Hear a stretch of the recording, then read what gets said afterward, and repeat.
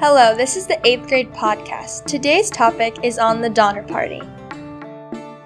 Hello, I am here in Sierra Nevada with Jolene, a survivor of the Donner Party. Jolene, how did you survive the horrible tragedy of the Donner Party?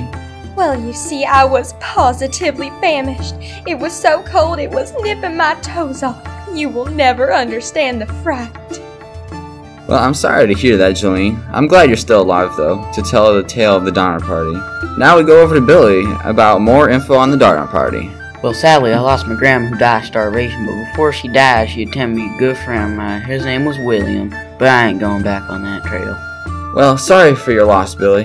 Well, let's go over to Joshua, who is alongside with William, to tell more info about the Donner Party. Hello, I'm here with William. So, William, how do you feel about the Donner Party? Well, 90 of us left Springfield in the spring of 1846. We headed to California with the idea of Jacob and George Donner that we should take the shorter route through the Nevada mountains, later finding ourselves with many mishaps stuck in the snow. Thank you, William. Now over to Bella, who's at the news desk.